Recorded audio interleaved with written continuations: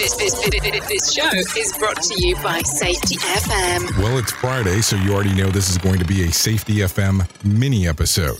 You're listening to Safety FM Min. This episode of the broadcast and the podcast is brought to you by Safety Focus Moment. They're consultants that want to help you get the safety culture you've been looking for. For more information, go to safetyfocusmoment.com. Well, hello and welcome to this edition of Safety FM Mini. As you have noticed over the last few months, we've been talking more and more on these mini episodes when it comes related to the stuff related to psychology. And today will be no different.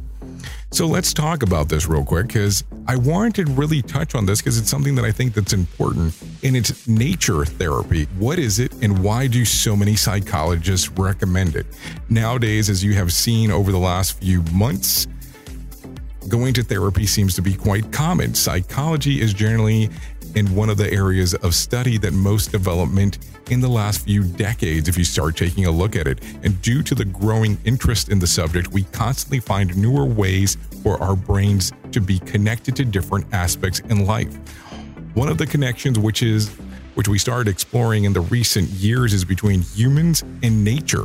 Now think about that. There are some people that are out there that really adapt to nature just depending on where exactly they are located. Although we all know that we have entangled with our environment, we started understanding that using the benefits only recently, which is how nature therapy was born. So what is nature therapy?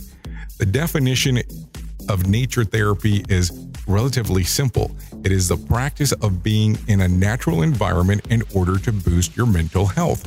There are a few different types, such as adventure therapy, rafting, skiing, climbing, and more similar activities done outside. Meditating in parks and gardens, beaches, etc.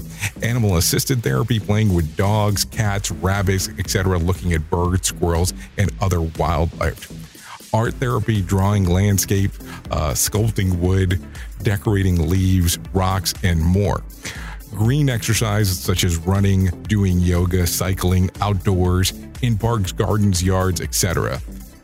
And then, of course, there's wild wilderness one, which consists of camping, hiking, climbing mountains, and visiting waterfalls. So many people try different approaches to find the one that fits them best, which it does make sense. All of these can be done with a professional therapist that recommends them, or if there are something that you're willing just to participate in with an organization or a group, or as planned trip as a patient themselves. There are many more ideas that can be done as this type of therapy, but these are the most common ones. So it's something to think about if you have not given this thought to doing something along these lines. Think about nature therapy the next time that you're giving any kind of consideration of doing any kind of therapy in general. Anyways, I have been your safety manager and host, Jay Allen, and until next time, be safe.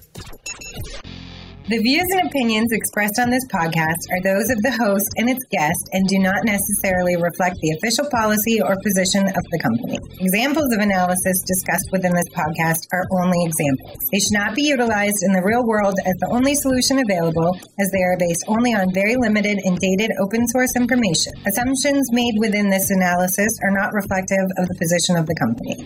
No part of this podcast may be reproduced, stored in a retrieval system, or transmitted in any form or by any means, mechanical, electronic, recording, or otherwise, without prior written permission of the creator of the podcast, Jay Allen.